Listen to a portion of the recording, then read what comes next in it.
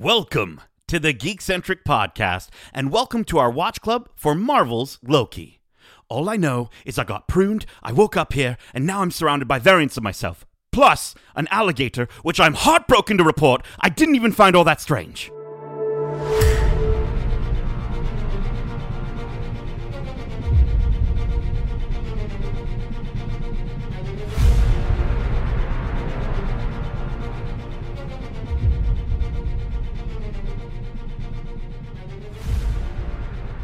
Loki, and Loki to Watch Club. My name is Loki, and in this week's episode of Loki, titled Journey into Mystery, we see Loki meet even more Lokis and team up with some lost friends to fight a giant cloud and escape the void. But first, if you're joining us for the first time, this is Watch Club, our weekly review series, kind of like a book club, but way better. Keep in mind, we will be going into full spoilers for this series and the MCU, so if you haven't watched this week's episode, be sure to do so, and then come right back in a snap. Now, before we all Loki, let me Loki you to my wonderful group of Lokis we have joining us on the show today. First up, he's a Loki, but he's the kind of Loki who's low-key, too cool for school, while staying stylish and editing his own Nexus event. He's Justin Loki.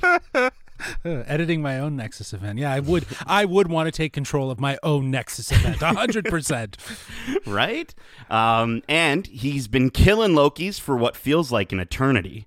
And while he's certainly a king in our sacred timeline, to you variants, he's just the lovable Kevin Hudson Loki.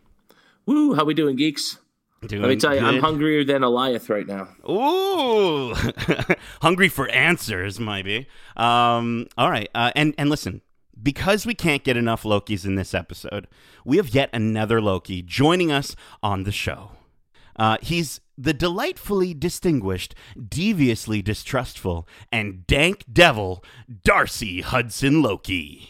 Yeah, that's me. I'm excited to be here. How are you all doing tonight, you bunch of Lokis? We might have to put a ban on the word Loki, and we're only a minute into a very Loki-heavy episode. It's a noun, it's a verb, it's a name. It's too many things, man. I can't follow when you speak like that. Well, listen, Darcy, I'm happy to have you on for this Easter egg and Loki-filled episode. Of course, if any of our listeners who also listen to our Star Wars The Bad Batch Watch Club, if they listen to that stuff as well, then they already know you. They're pretty familiar with you. But for those variants tuning in who maybe haven't heard your voice, who are you, and what's your favorite thing about Marvel? Well, I'm Kev's younger brother. Big fan of anything nerdy, thanks to him. Growing up with him really influenced my love of the geek culture. Nice. I kind of a bit harder, though. I love Marvel, mainly the comics. It's something I've always been into. And what I love about the Marvel Cinematic Universe seems to be the direction they're taking it, going to places that I never thought I'd be able to see some of my favorite stories brought to the screen. So it's a really exciting time to be a comic fan, that's for sure. Absolutely, dude. And I love that. I love that sentiment, right? The idea of seeing something you never thought you'd be able to see on screen translated from a comic book, right? And we're also a bunch of big, huge Star Wars fans, but those didn't necessarily start as comic books. They eventually became comic books, and then maybe they start pulling from that stuff. But yeah, I love that. I love that idea. Very cool. Listen, before we dive into everything, we actually have a writing question from a friend of the show, JR from Toronto, who writes into the show and asks, with so many different Loki variants showing up in this episode, what would your variant be? Justin, let's start with you. What would your variant be? What would variant Justin be? Another Justin. I don't know. Probably everything I'm bad at, I'd be good at. I don't know. I don't know how to answer that. I feel like I think like, because you're so like, listen, if anybody's ever traveled with Justin while he's trying to edit something, he stays up all freaking night editing a 15-second video. So I think variant Loki would be, variant Justin would be a Justin who, like, he's haphazardly posting stuff all the time. Yeah. It's like it's spelled incorrectly. Oh no, that's actually kind of on par with that. No, that does happen. Yeah. So everything would be grammar. Flawless grammar. Flawless everything's grammar, spelled amazingly. But like just not utilizing those skills at all. Yeah, I could see that. I feel like the variant of Nate would be the one that didn't spend money, and that didn't look at something and be like, "Ooh, I want that." Yeah. He'd be like, "No, I'm going to be responsible. I'm not going to buy that." He'd have a lot of money and a lot less debt for sure. Darcy, what's your variant all about? Oh, I think I'm going to go the direction that the Loki show seems to be going, in that they're not all that different. I feel like get along with my variant. He'd probably be maybe as laid back as me. Maybe have shorter hair. Yeah. I see him having like a mohawk or something. So be a bit more creative. I'm kind of just lazy and let it grow. There you go. I love that. Kevin, what about yourself, buddy? Knowing my luck, my variant would be the only difference would be they'd be a fan of sports teams from a city that actually wins something. That's awesome. That's so awesome. I'd be you just get along.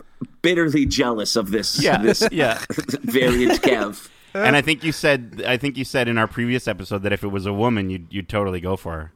Absolutely. Yeah. I love it. As long as she had my figure. For sure. Full. I can see it now. Okay, well, listen. Thank you so much, JR, for writing into the show. And as far as how you can write in the show, well, we'll get to that a little bit later. Listen, as we like to do in Watch Club, we want to go through the plot section by section, but just before we kind of dive into the plot, and go over everything, trap our listeners in a void of our memories, if you will. Let's start with a brief overview of your high-level thoughts on this week's episode. And Darcy, because you're joining us for at least this Watch Club for the first time, can you also give us your thoughts on the series so far? Okay. I, again, being a huge fan of the comics, this Easter egg-filled extravaganza is just pure candy for me. I was freaking out in my seat the entire time, every time something popped up on the screen. Yeah. So I really enjoyed the episode, and I've been enjoying the series as a whole so far. I like how they're been dropping like hints to everything as you go along. The mystery is constantly changing and evolving, so you think you know what's going on, but then you don't, and it's that I'm totally on board for that. Can't wait to see where it ends. Very cool. I feel like that's been all the Marvel series so far, where we're like, oh, we totally know what's going to happen. We totally know what's going to happen. And then they kind of dupe us, especially with Mephisto. Justin, what about yourself? What did you think of this episode? Well, yeah, this episode was like an Easter hunt, man. Like it was a total trip to just kind of like look and find all these different little nods to comics, nods to past MCU things. It was great. It felt very part one to a part two. So, especially with what's going on and how the episode ends and so on. So for a penultimate, it definitely has, set the stakes of what the season finale needs to kind of close out, wrap up, and what it hopefully will give us, which again, I think in classic Marvel fashion won't be all the answers, right? It'll just be a couple answers here and there, and we'll see. So if that, who knows? Maybe they won't even give us answers, right? So. Kev's giving the eyes. I think that's where he's going. Kev, what did I'm you all think of Kev's. the episode? Yeah. I just, if they don't deliver here, I think there's almost been a bit too much teasing over these first few shows, and it's sort of almost becoming a trademark that it's like, oh, you think you know the answers, but we're not only is that not the answer, we probably won't give you any at all. And I think this is where that has to start paying off to some degree. Like, we need to figure out some stuff. That said, there's going to be so much happening in that last episode. They have so many things to sort of wrap up just in this story, let alone setting up for what will hopefully be the next 5 years of, Marvel film and television. But this episode was certainly probably the strongest episode of them all so far. And I think, it was a lot of fun. I mean, I didn't spot a lot of the Easter eggs that we'll obviously talk about, but it was neat to sort of read about them, see what they were, and then find them watching it again, watching the episode a second time, seeing them. It was amazing how much they crammed in.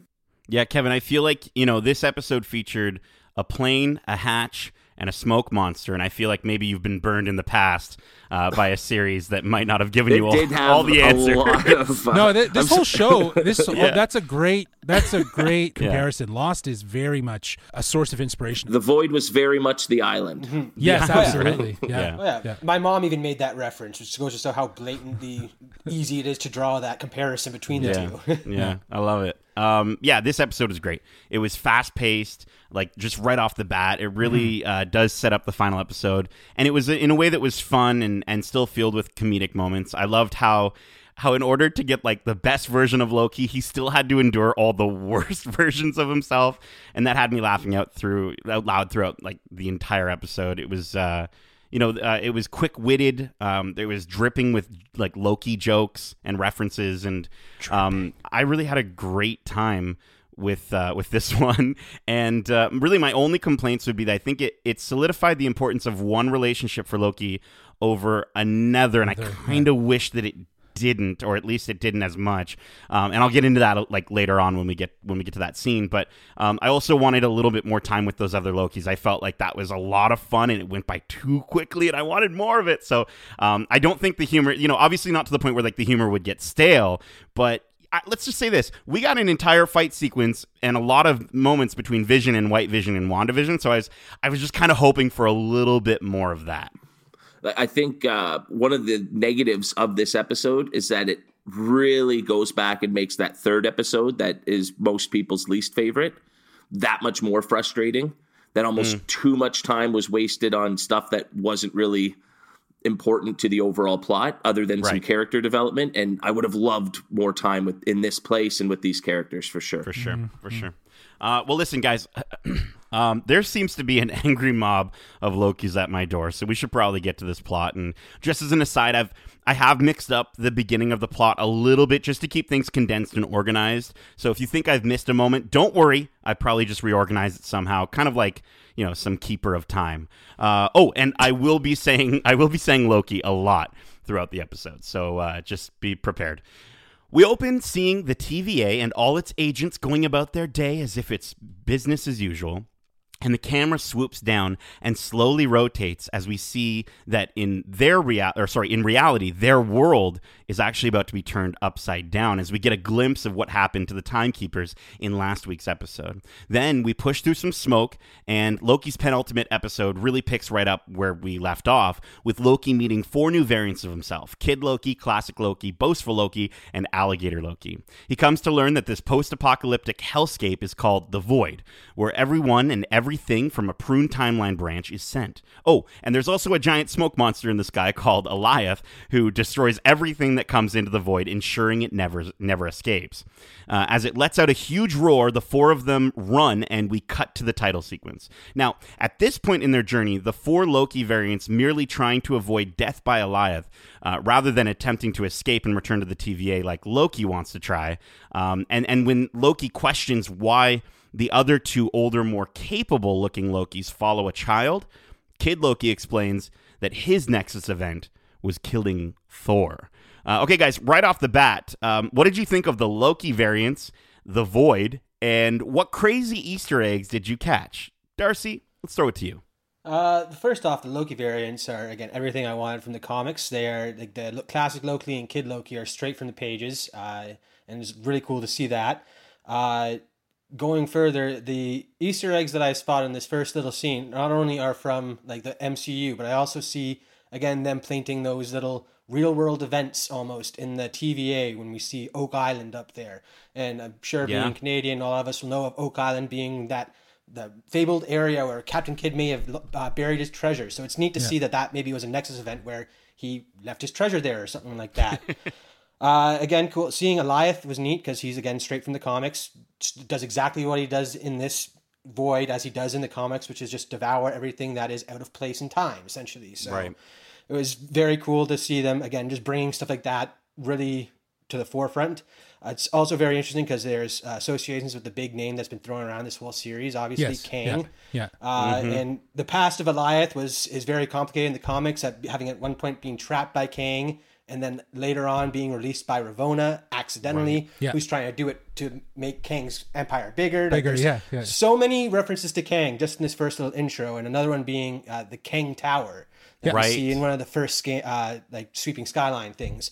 And that's from a timeline where Tony sells the Avengers Tower to a company called Kang Industries, where the CEO is... Oh, go ahead, go guess it. It's another version of Kang who's trapped in time. Right. So there's just so many Kang stuff right off the bat, and it'd be interesting to see if he's just the Mephisto of this series. Like all these references to pay off to nothing. Yeah, hopefully not. And I mean, I know there's definitely like a million billion Easter eggs, and I want to get back to a few of them, but I just wanted to say, like, I loved the opening actually of the episode as well, where it twists and turns slowly. It reminded me so much of the opening to Ragnarok.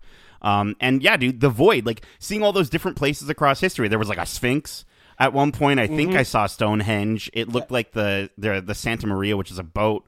Yeah. I got so many, and Darcy, you'll know this, Ratchet and Clank Rift Apart vibes, right? Totally. Like seeing the portals open up in the background and just stuff falling through. I don't know, man. I love this place. Is this where we saw the Thanos helicopter too? It was when they were walking. Later on, we do see that one, and which is actually also from the comics, believe it or not. Like, he flew around in a helicopter with Ravonna, right? No. He was going after Hellcat, trying to get a cosmic cube. Right. It's, that's right. Random Spidey comic. Right. It's to sell a helicopter, you guys. It's to sell a toy helicopter. That's all that was. I also think, though, that, like, as you're pointing out, Darcy, like, it's crazy that there's just so many references to Kang in this. And, we got all the key players, right? We got Ravonna, we got Eliath, and now we just need him, right? And I think if they're leading when we get towards it, if your theory about where they're leading to, it'll be interesting to see how it all ties into what could be the future of the MCU. Mm-hmm. Well, even just when you mentioned the pyramid there, I'm not sure if we've gotten there in our breakdown yet, but the pyramid or Sphinx. The Sphinx is also how Kang time traveled back to the past and became a pharaoh of Egypt known as Ramatut. Like, they're, again, another blatant Kang Easter egg right in front of us. So is this the Void, his place where he hides all his relics? That's what I'm starting to think. That it wouldn't be surprised, because again, he fights from a place beyond time. So if this is the place that he builds up his defenses or his army and stuff like that, and then goes on to conquer from there, it's really interesting. What was the city called, though? His city's called Chronopolis. So that might be. That they were been saying that, in Ant-Man 2, you can see a little city, and it was very purposeful as to why they put it there, and they think now bringing in Kang, that's what they're going to find within that sort of quantum realm is his city. Could you argue that this is like Loki is in the Void within the quantum? Like that? I wanted to just hang on a second, because listen, I don't want to jump too ahead, because I have some theories about that. Darcy, at this point, we can just say whatever we want. This whole episode was a feast for the eyes with Easter eggs. And before we continue on the quantum realm thing, Journey into Mystery was the title of this movie, which was the first Marvel comic to feature Thor and Loki, which I think is just so wonderful. Eliath, I just wanted to, before we move on from Eliath, looking like the smoke monster had a baby with the Cave of Wonders.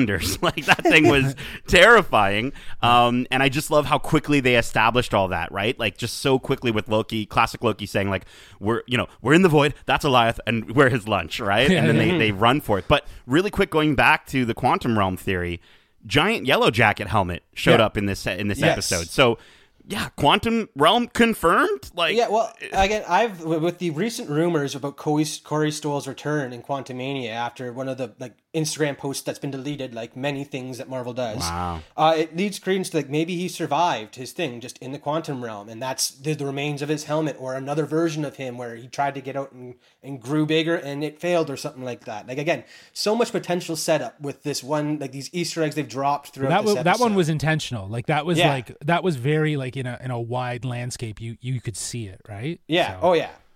And we talked about. Did we talk about Throg last week? I don't know if we did at all, but Throg showed up. I totally talked about that, because again, Throg is actually a different character. I think what we just saw there was Thor Frog, where he is turned into a frog by Loki. Throg is a different character by the name of Simon Walterson, I believe. What? And he gets turned into a frog by a witch, and then ends up gaining the powers of Thor after being named something like Gullible or something like that as a frog by the other frogs. Like, so many little Easter eggs. Didn't realize there was more than one Thor frog in the Marvel so there's Comics Thor frog, universe. and then there's Throg. That's different incredible. Character entirely. Wow. Okay. Before we keep going on there, I also wanted to just shout out Alligator Loki and how much I love him, and how many times they just kept cutting to Alligator Loki just like blinking or like making a noise.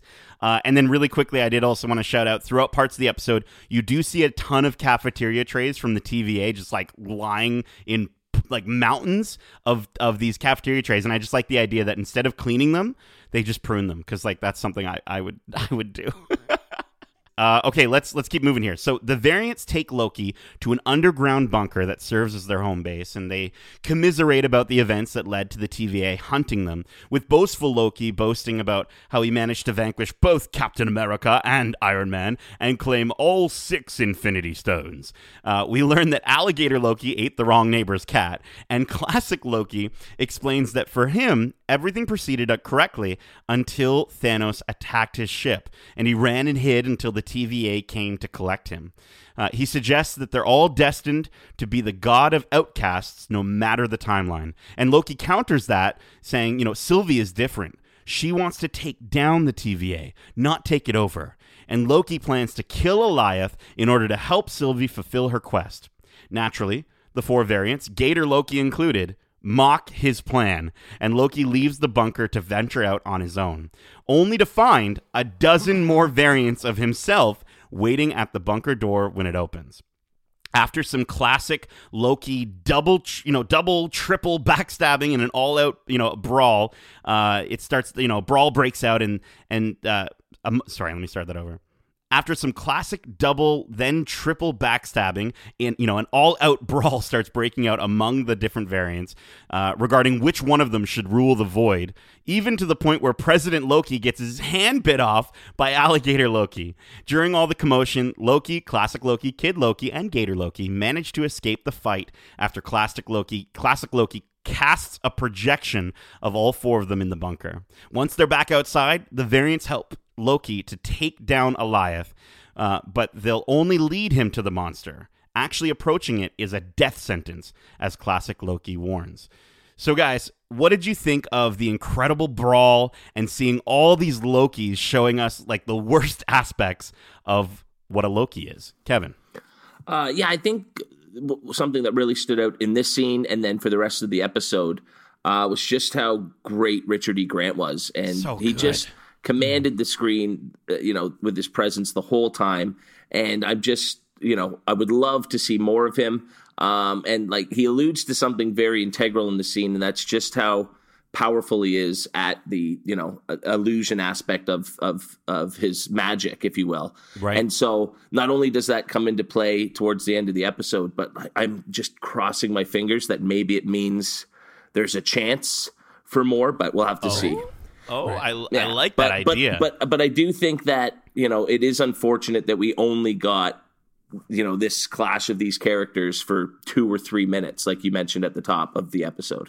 It is unfortunate because I definitely want more of at least Richard E. Grant. Like you said, seeing Classic Loki evolve so much, even in just this short period of time, seeing him talk about how he missed his brother and that's why the TVA found him. I just thought that was so lovely, and I think it really does mean that maybe in their truest form, Lokis are meant to be good.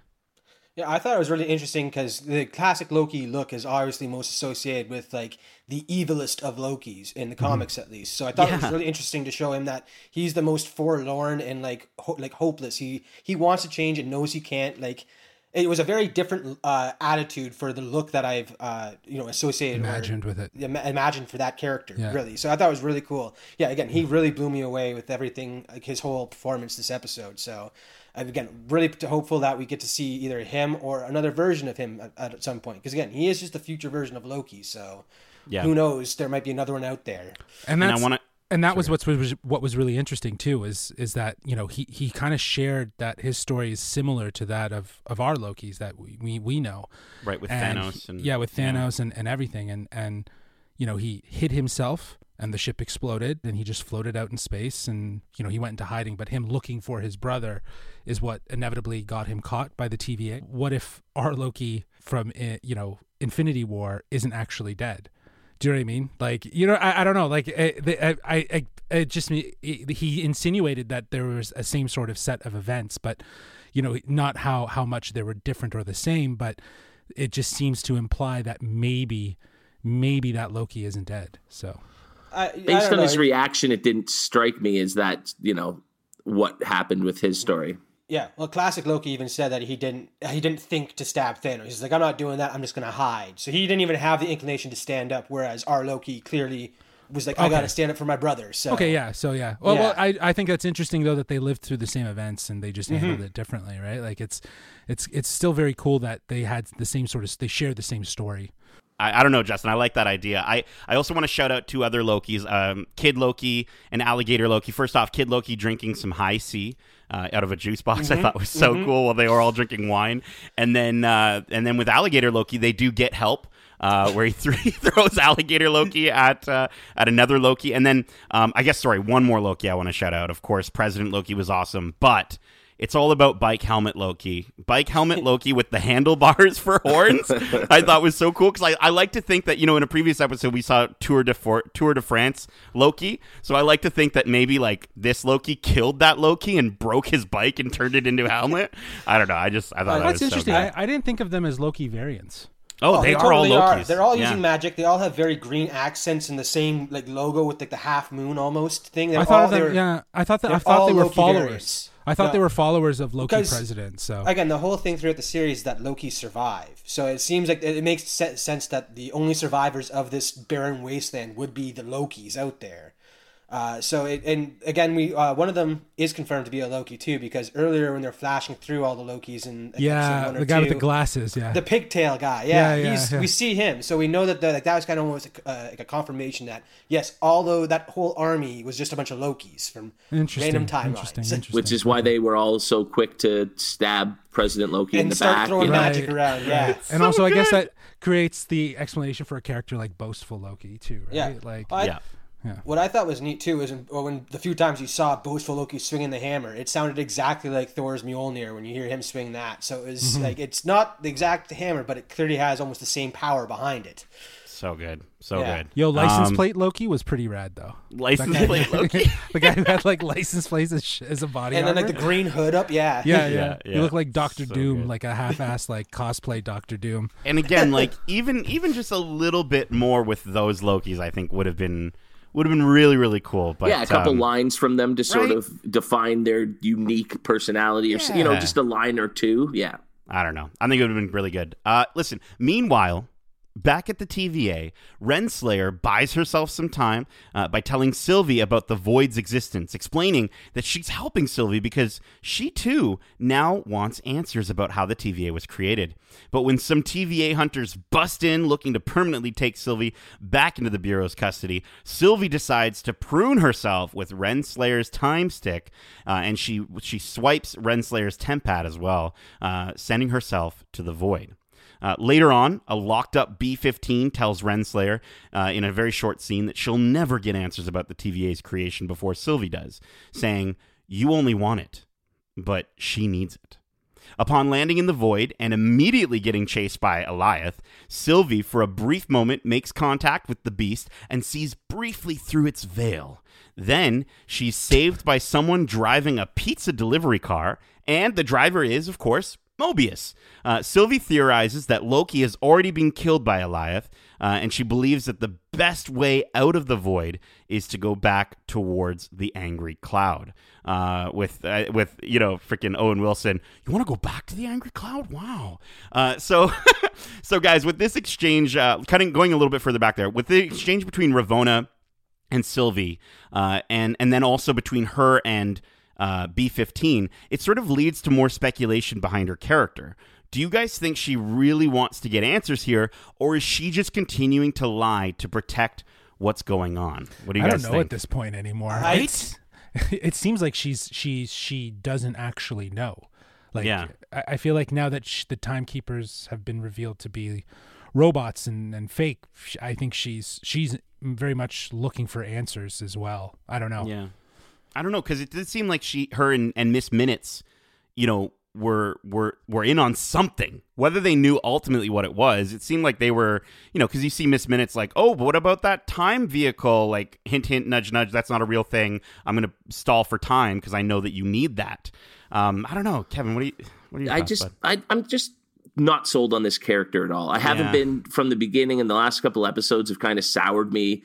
I'm not sure if it's just, the way Gugu Mbatha Raw is portraying the character, if it's just not hitting the mark, or if the character is supposed to be a bad liar. It's just her scenes are coming off weird and cheesy to me a little bit.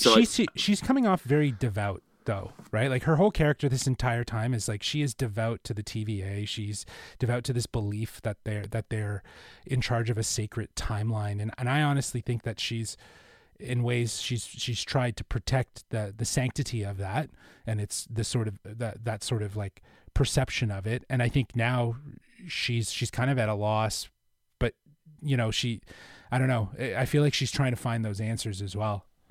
Yeah, interesting. I totally agree that she's very devout and stuff like that, but I feel like she doesn't know who's behind the TVA, but it's almost like she's in, like, knows what's happening. The way that she's leading Sylvie on and lying so badly, it seems like this is all part of the grand scheme that she's let in on.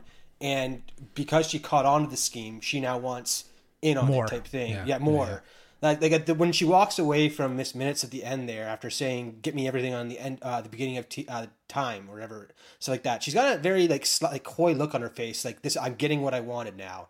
But again, it seems like she doesn't know what's up, but she knows that she's on the right track or something. It's very interesting. Yeah, I think her character, for the position that she's in, would need to know sort of how it operates, right? So she can keep everything in control. And now we've seen over the last few episodes, that's what she's doing, right? She's eliminating anybody who's becoming suspicious or asking questions. But then I also don't think she knows who is actually behind it all, because they wouldn't have her be investigating further at the end of the episode, you know, because nobody was there. So it was just for our sake to see that. So it has to be that she actually does want to find out answers that she doesn't have. Interesting. I want to get back to that in just a moment here. I did want to just shout out though, like, I love the moment with Sylvie saying, poor Judge Renslayer finally on the other side of it, having her whole reality, you know, being destroyed. I just thought that was such a wonderful parallel, just for it's the bookend. And it's a good bookend. It's a good payoff as well, right? From the previous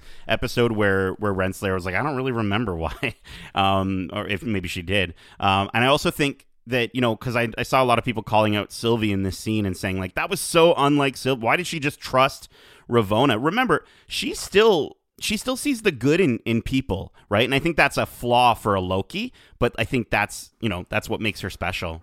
But I also thought Sylvie sort of came off as knowing more than she was letting on. And I think she was using Ravonna to get the answers she needed. She needed Ravonna to tell her that Loki wasn't dead, that getting pruned didn't kill him, and it wouldn't kill her, right? And so that's how she was able to deduce what her next step of, you know, the next part of her plan had to be. I honestly think that as much as we might have been thinking that Ravonna was playing Sylvie and buying time, I think it was also the other way around. Like, I think they were both playing each other. They were both playing each other, which is why they were both sort of like, oh yeah, you know, like we can be friends.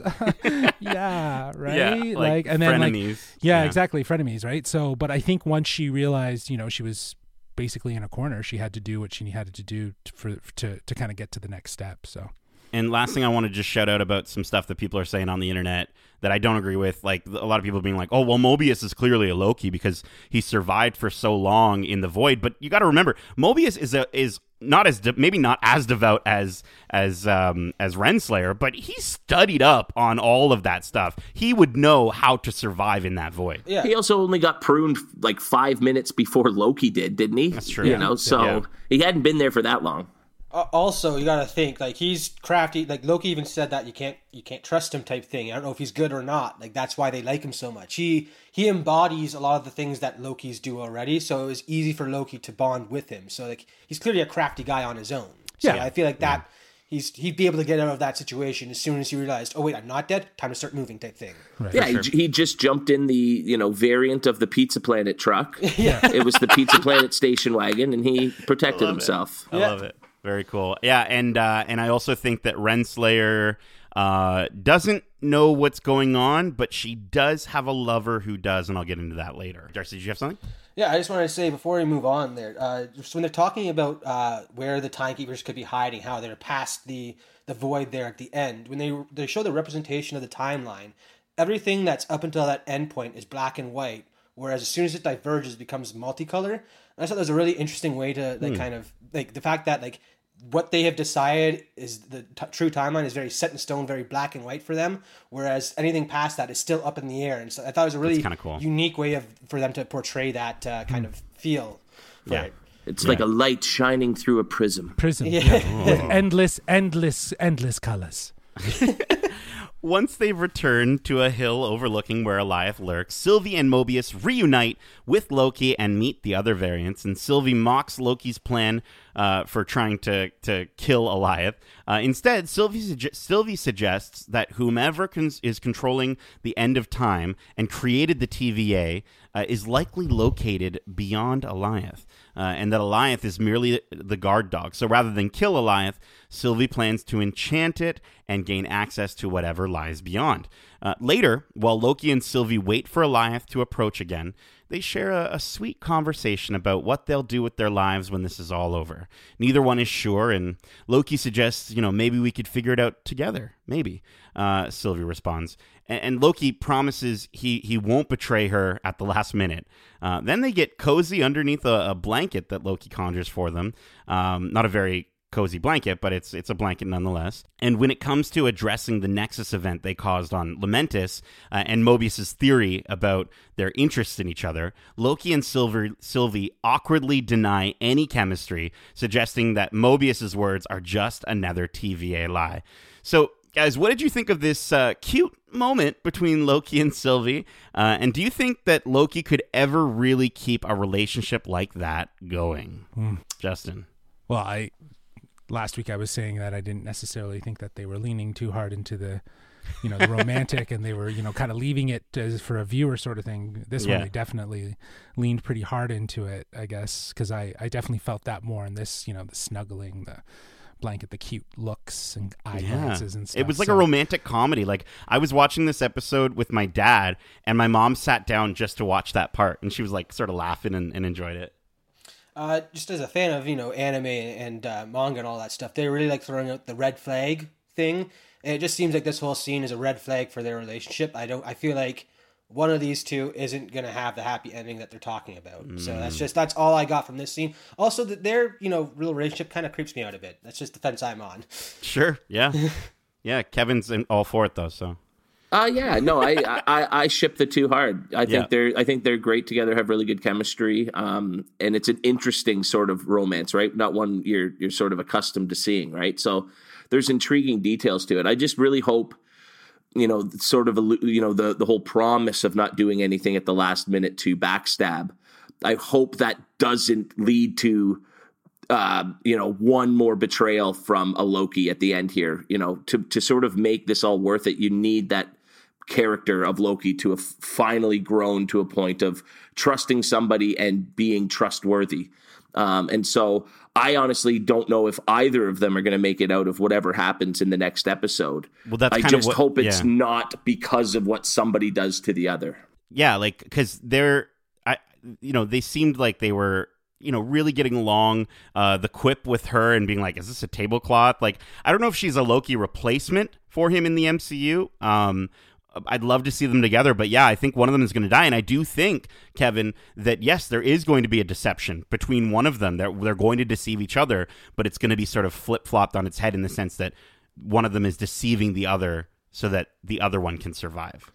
It'll be like Black Widow and Hawkeye. Yeah. 100%. I could see that. Yeah.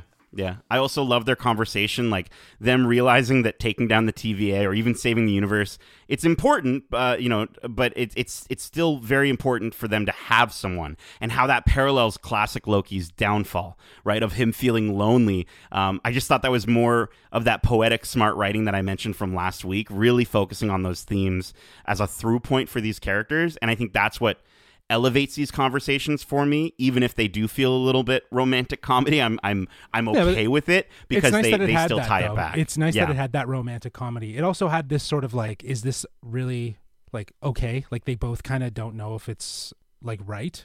Do you know what I mean? Yeah. Like they get some weird vibes from it, right? So I think they just haven't been in a relationship before, right? Yeah, but it's like also like if they understand it's a variant of themselves, like you got to think that would play with your psyche as well, right? Yeah, like, it's like the epitome of narcissism is just loving yourself, like literally. I still hold out for the idea that like somehow they're going to make it seem less weird with some answer that they give us in the next episode. I don't know. Well, I'll just say it now because that's one of my theories. Is that I think that there's still a surprise for who she is and her significance. Because in this episode specifically, when we go back to the scene where they're in the bunker.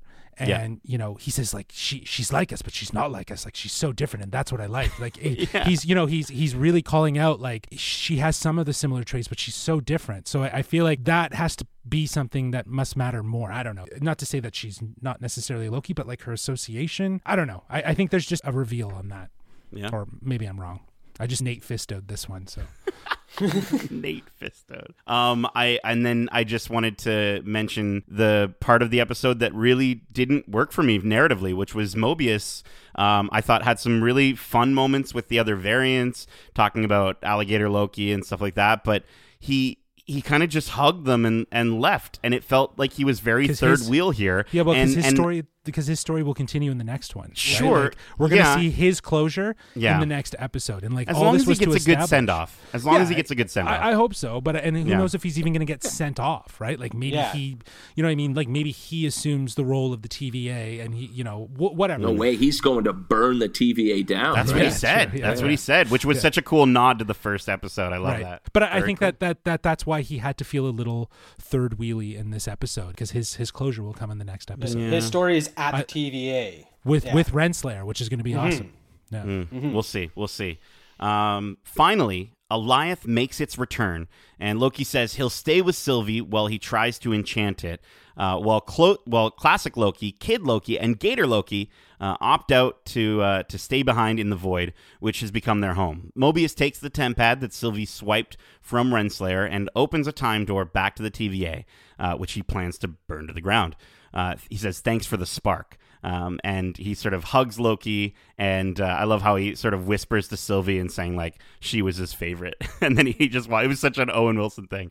When it comes time to face down Alioth, Loki offers himself up as bait in an attempt to distract the smoke monster, which would give Sylvie a chance to enchant it from the other side. But Alioth turns its face back towards Sylvie before she can get in its head and rushes back towards her, when suddenly Alioth is distracted by a ton of glowing green light nearby.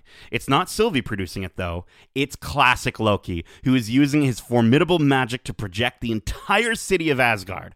Ornate buildings and roads pop up right there in the void, and Alioth is sufficiently distracted as it tries to destroy everything the variant has just created.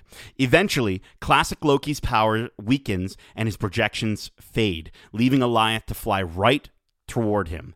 He shouts glorious purpose and lets out a huge laugh and cackles with delight as Alioth tears through him, leaving only his horned helmet behind. But the distraction has given Sylvie and Loki enough time to try jointly enchanting Alioth, and just as the beast turns its head toward them once more, they make the connection, and all of the smoke rushing at them suddenly turns green. "Open your eyes," Sylvie tells Loki, and he does, to find that Alioth's face has vanished, and in its place, it reveals a massive castle in the distance. Hand in hand, Loki and Sylvie exchange a look and begin to walk toward it. And that's the end of the episode. So guys, what did you think of this final sequence, getting to see a Loki using his projection magic to the fullest of its potential, and the final battle against Alioth? I thought it goes to show just kind of what maybe classic Loki was doing on that planet for all those years. It was just maybe he was conjuring Asgard around himself so he didn't feel so alone and lost. Oh, I like just that. The scale of that power goes to show, like, yeah, he is, like, Loki's magic is his strongest suit. Who cares about the knives? Magic is where it's at. Right. I also thought it was really interesting going into the final battle. We kind of got a bit, almost a tease that Loki would be joining in with Sylvie's first interaction with Alioth. It was very Valkyrie and Ragnarok, where he goes, "Oh, sounds like a terrible memory," and forces it onto her. The way that Sylvie goes through that brief flash really made me feel that same experience. So the fact that Loki was able to do it too goes to show that it is part of his skill set. It's not one that he always thought to use or tapped even into. thought to use at all. Yeah. Well, listen, you mentioned Valkyries, and that just reminded me, like, the Natalie Holt is just doing a a bang up job on this entire score, and mashing up Wagner's Ride of the Valkyries with the Loki theme when classic Loki is doing his thing. It was just so fantastic and so fitting for that character as he's shouting glorious purpose. And I was so like, it elevated that moment so much. Yeah. So I think she did such a good job with the music in this episode. And for him, I was genuinely, like Richard E. Grant, I was genuinely sad to see him go, but I was also really happy to see him achieve his true purpose. Like he looked so happy in that moment, and it was That's why he really shouted mixed it, feelings man. for him. Yeah, It was so he good. served glorious purpose. Yeah, And he went out laughing like a Loki should. Like it was he died as a warrior of Asgard in basically what was Asgard after it. So I thought it was a very fitting way to sign off on the character, despite only just meeting him. Very cool. Yeah. Okay, listen, wrapping up our discussion on the plot, let's get to our final thoughts on this episode as well as your final score, which we'll be ranking on a scale of 1 to 5 alligator Lokis. Get it? Okay. Kevin, I get it now. That took me too long. Kevin, let's start with you. What is your final thoughts and rating for this episode? Again, I think this was the most solid entry in the show. You know, so often a TV show's penultimate episode is the best episode of a season, and that was certainly the case so far here. I think they did a great job of, you know, not only tying up some loose ends between certain characters. Like I thought the Loki and Mobius sort of ending of their friendship and pairing up was suitable for how much time they actually did spend together as friends in the course of the show. I mean, it wasn't really that long in the grand scheme of things. Right. And then I think it perfectly set up all the things we've wanted to see for the entirety of the show leading up into what's hopefully going to be a pretty jam-packed final episode. So again, yeah, definitely the strongest of the show. I'll get of the series so far. I would give it a 4.6 out of 5. Wow. Alligator Lokis, just for the sheer eye candy of it. I mean, they made this place that we'd never seen before just so incredibly interesting and engaging, and all the things that you could spot after, you know, sort of rewatching. Like I strongly encourage listeners to go back and rewatch the episode after listening to this and go and spot all those things that are throughout the episode, because it's a lot of fun. Very cool. Yeah. Darcy, how about yourself, my friend? Well, again, being a massive fan of the comics, as I said, this was just perfect candy for me. All the Easter eggs. Again, I've got a list here of what I found in the episode, and I didn't even get through all of them. So, it just goes to show how much they managed to cram in here and make it so, you know, unique and interesting. Like Kevin said, it really fleshed out this place we've never been, but we can tell there's been so much history or stuff that's happened here. Everything with the plot was awesome. It sets up I can't wait to see where it goes in the next episode. We know that, you know, we're going to get some sort of answer, whether it's the answer we want and we're looking for, or just another small taste before the big reveal later on down the line. This is, definitely my favorite episode of the series as well. I'm probably going to go ahead and give it 4.8 out of 5 alligator Lokis, just because it might be bumped up to that 5, just depending on how they pay out what they've set up in this episode. So Interesting. Yeah. I really, really enjoyed it. Very cool. Justin, Loki. To Darcy's point, the payoff is going to come out of the next episode, and this episode did a great job of setting everything up and giving us finally the multivariant Lokis all at once, right? Like we got to see that actually happen, and you know, for that reason too, just to actually, as Darcy was describing, to see something like from the comics, you know, leap off the pages and into this series, I think that's fantastic. But yeah, this thing was a feast for the eyes. It was pure fan service.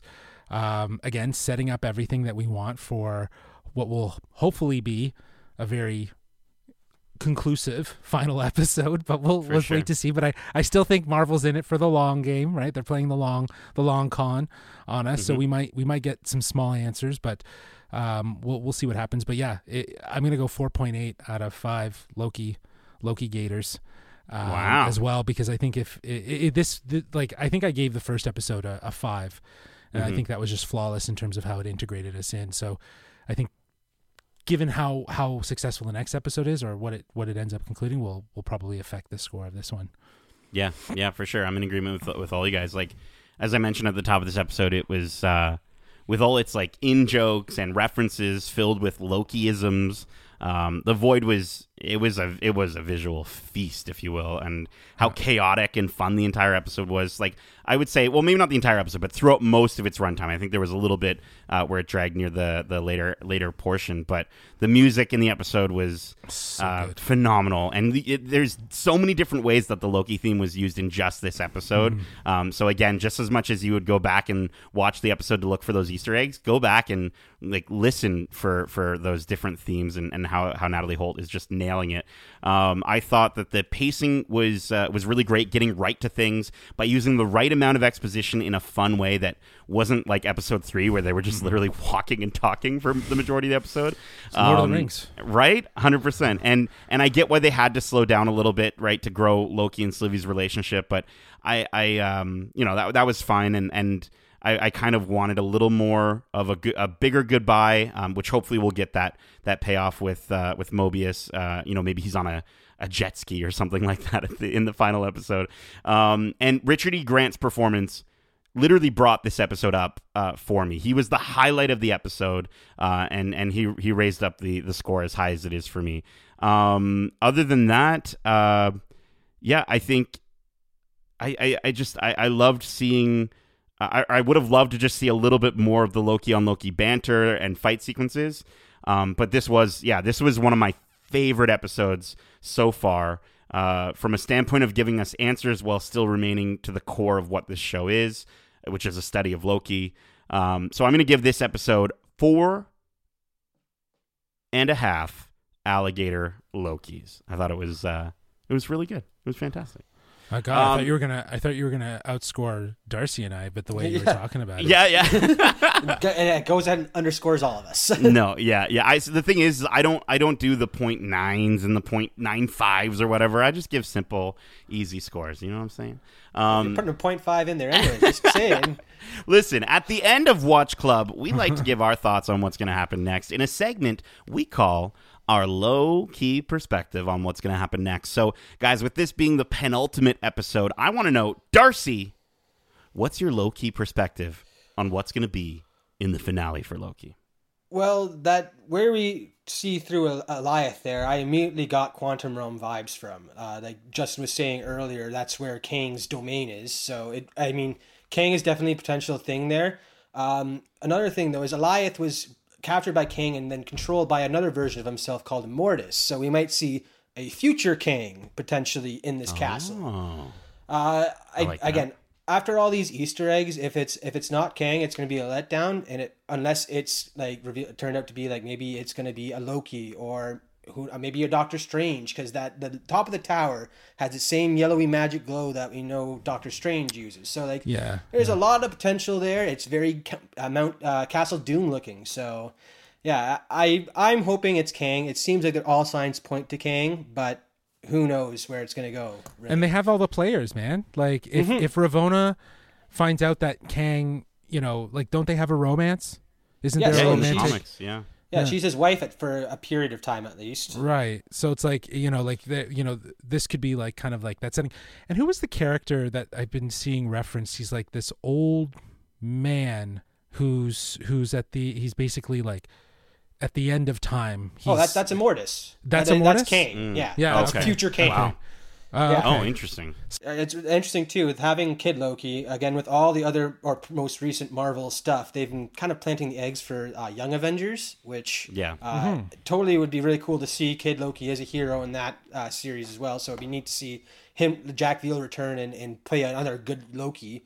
It's interesting though because another member of the Young Avengers is Iron Lad, which is at first you think would be a younger Iron Man or a future Iron Man or something like that. But it's actually a younger version of Kang the Conqueror. So there's so much, but there are so many versions of Kang that exist in the main timeline that literally it could be any of them. Like they all have a hand in dabbling in time and trying to control stuff. So it's there. Yeah, any Kang is up for grabs basically. Jeez. Yeah, I think. I had mentioned weeks ago that I thought it might be Loki behind everything. I could see them pulling a sort of swerve and that being it. It's a Loki. There's just something important about Loki that whoever's behind this all needs to sort of control for whatever reason it is, right? They are controlling the destiny of Loki and all of his variants.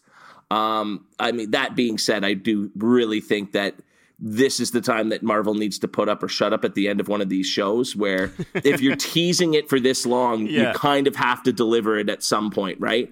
Yeah. And I think it works well into the scheme of even, as we've said with Ravonna in the comics having a relationship. I don't think it will be the romance that it was in the comics, but, to just have her sort of be his underling and his puppet, sort of running the show for him while he stays behind the scenes, is that sort of MCU twist on a familiar character background, where they sort of take it and tweak it just enough to make it sort of their own, but while also being familiar for readers. So, yeah, I think that's the direction we're going. I also think, while we're not going to see the end of the manipulation of time and timelines, I think that's just beginning in our MCU. I do think the TVA is going down in one way or another. And I think, we'll see Mobius and is it B15? B15, yes. yeah. I think we're going to see them get almost placed back into the lives that they were living before this all started, and they were taken away by the TVA. And so we'll definitely get Mobius on a jet ski at the end of this show. Please. Yeah, I just want to throw out there too, just to Kevin's Loki behind the scenes theory.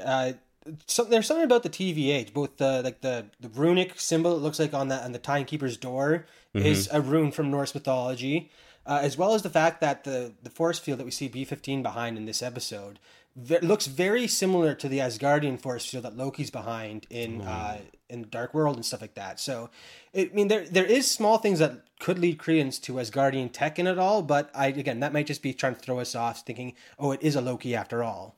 Yeah, and the TVA logo, if you look at it, could, that emblem on the door there, you could say that almost looks like Kang in his helmet and everything. Yeah. So it could go both ways easily. Yeah.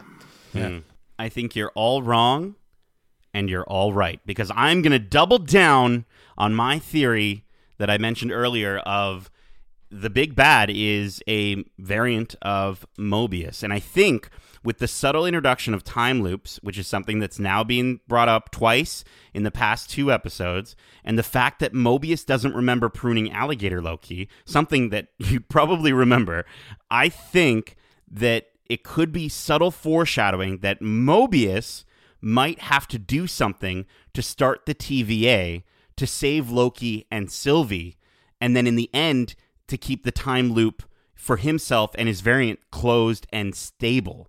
I'm just thinking like maybe it's Mobius, and that's why Ravonna, talks about that other agent and what have you, but maybe Mobius turns out to then be Kang, the Conqueror, in disguise to try and allure Ravonna in a sense to work for him. I don't know.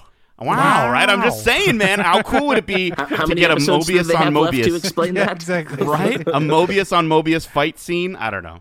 No, if anything, the fact that, like you said, the other agent that Ravonna mentions leaving the ring, stuff like that, I totally believe it's another Mobius. 100%. But I wouldn't be surprised if after tearing down the TVA that we don't get the 3 Mobiuses, because again in the comics it's usually a panel of 3 Mobiuses that rule over or preside over the TVA, and maybe he rebuilds it to be a more functional version of it, where they're not pruning willy-nilly, but they're dealing with like the worst of the timelines basically. Like I wouldn't be surprised if he doesn't completely hang up the TVA. No, I think he's gonna go there to burn it down, like he said. But he's going to realize that it can't be burnt down. If it burns down, then there's like a whole disorder that happens. And maybe he realizes that the only people he can trust is himself. So he has other variants of himself come in and, preside over the TVA. I don't know. Like, I feel like they need to acknowledge that reveal of the rings and the other agent that they've hinted at. Right? I hope so. Now, Darce, you might know the answer to this, certainly better than me. Are the multiverses that we keep hearing about, is that the same thing as these alternate timelines?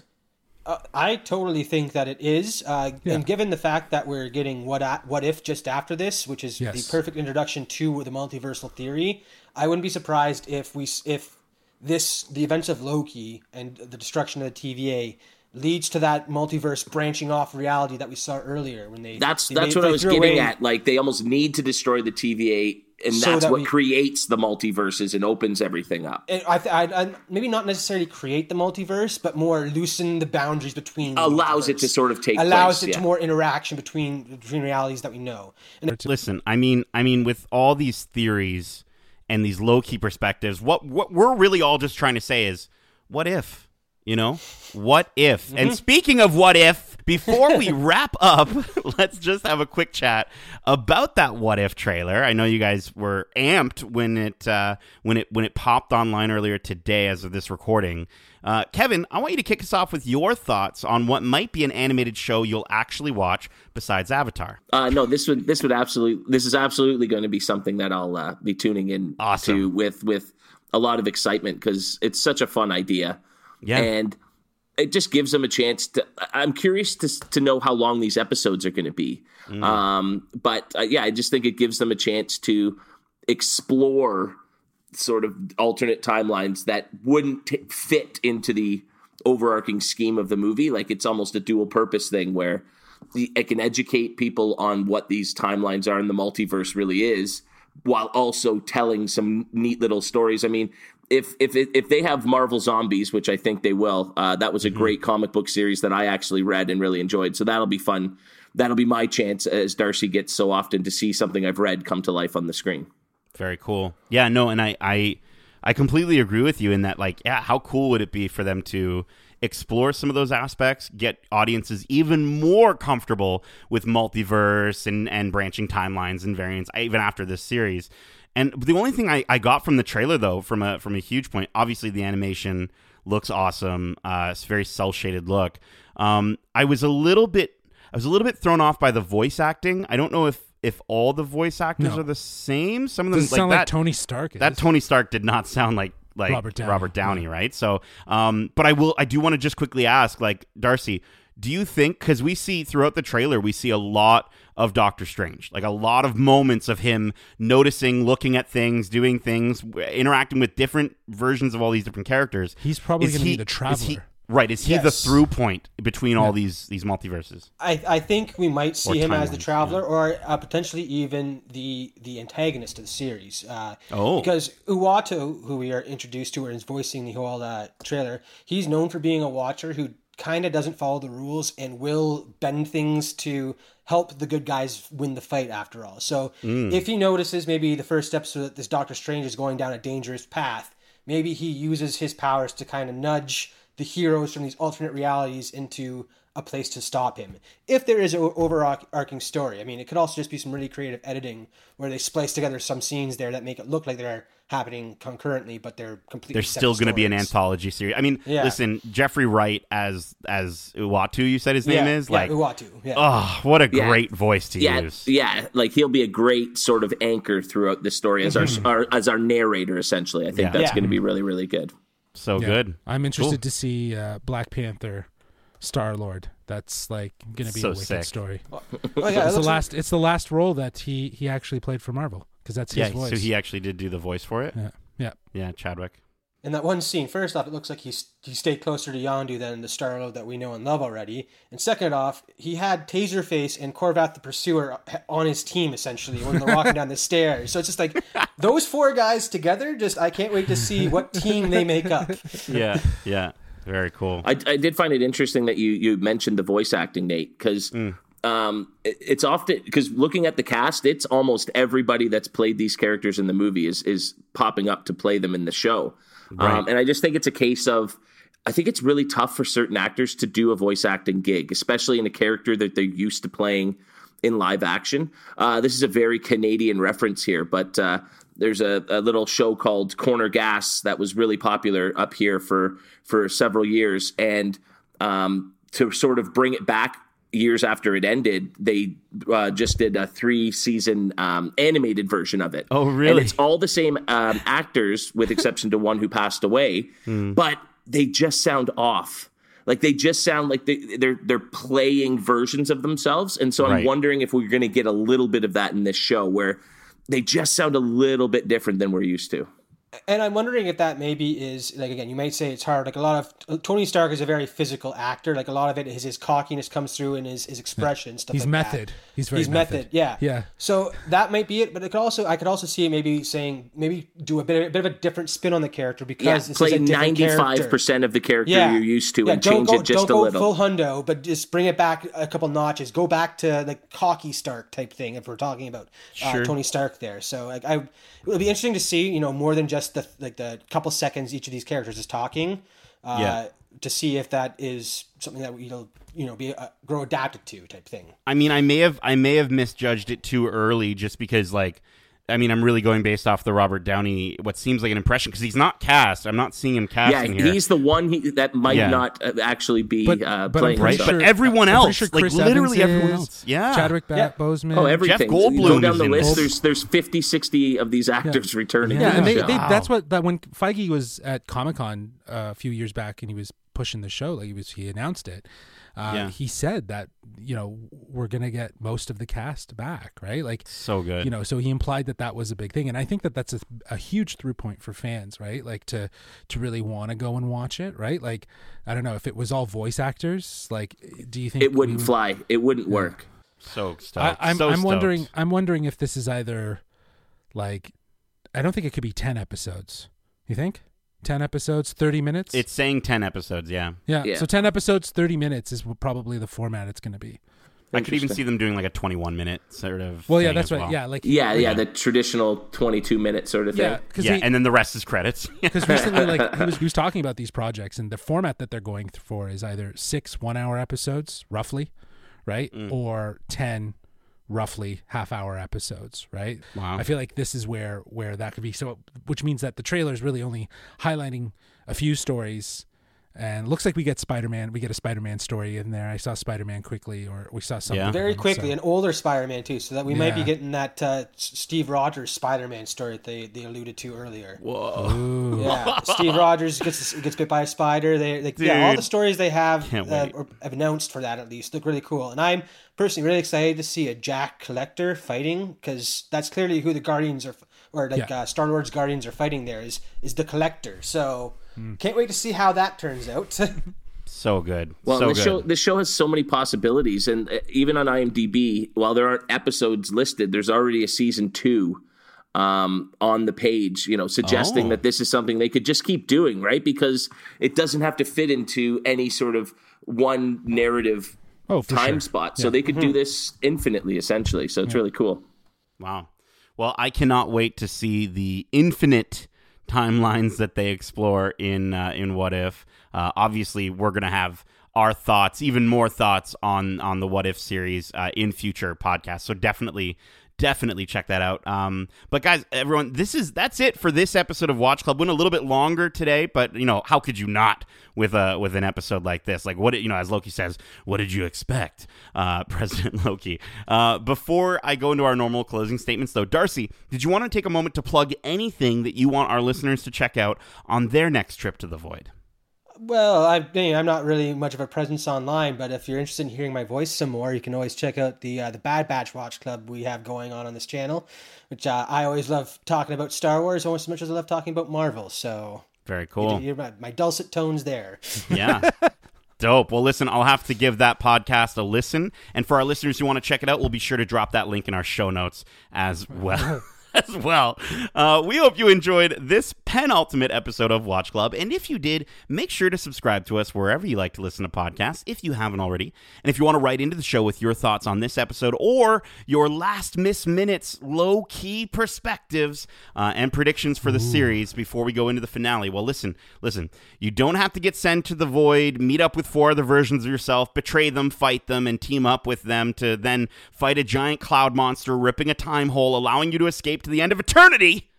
Instead, Justin, can you let the listeners know where and when they can write into the show? When is now. Now is when.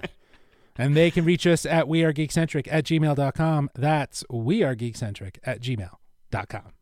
Very cool. Also, if you don't know, we have more than our just our watch club. We also have our regular episodes of the Geek Centric podcast available with reviews for Monsters at Work from Disney. We've got as our other Loki watch clubs that you can go back and re-listen to if you want to hear how wrong we were.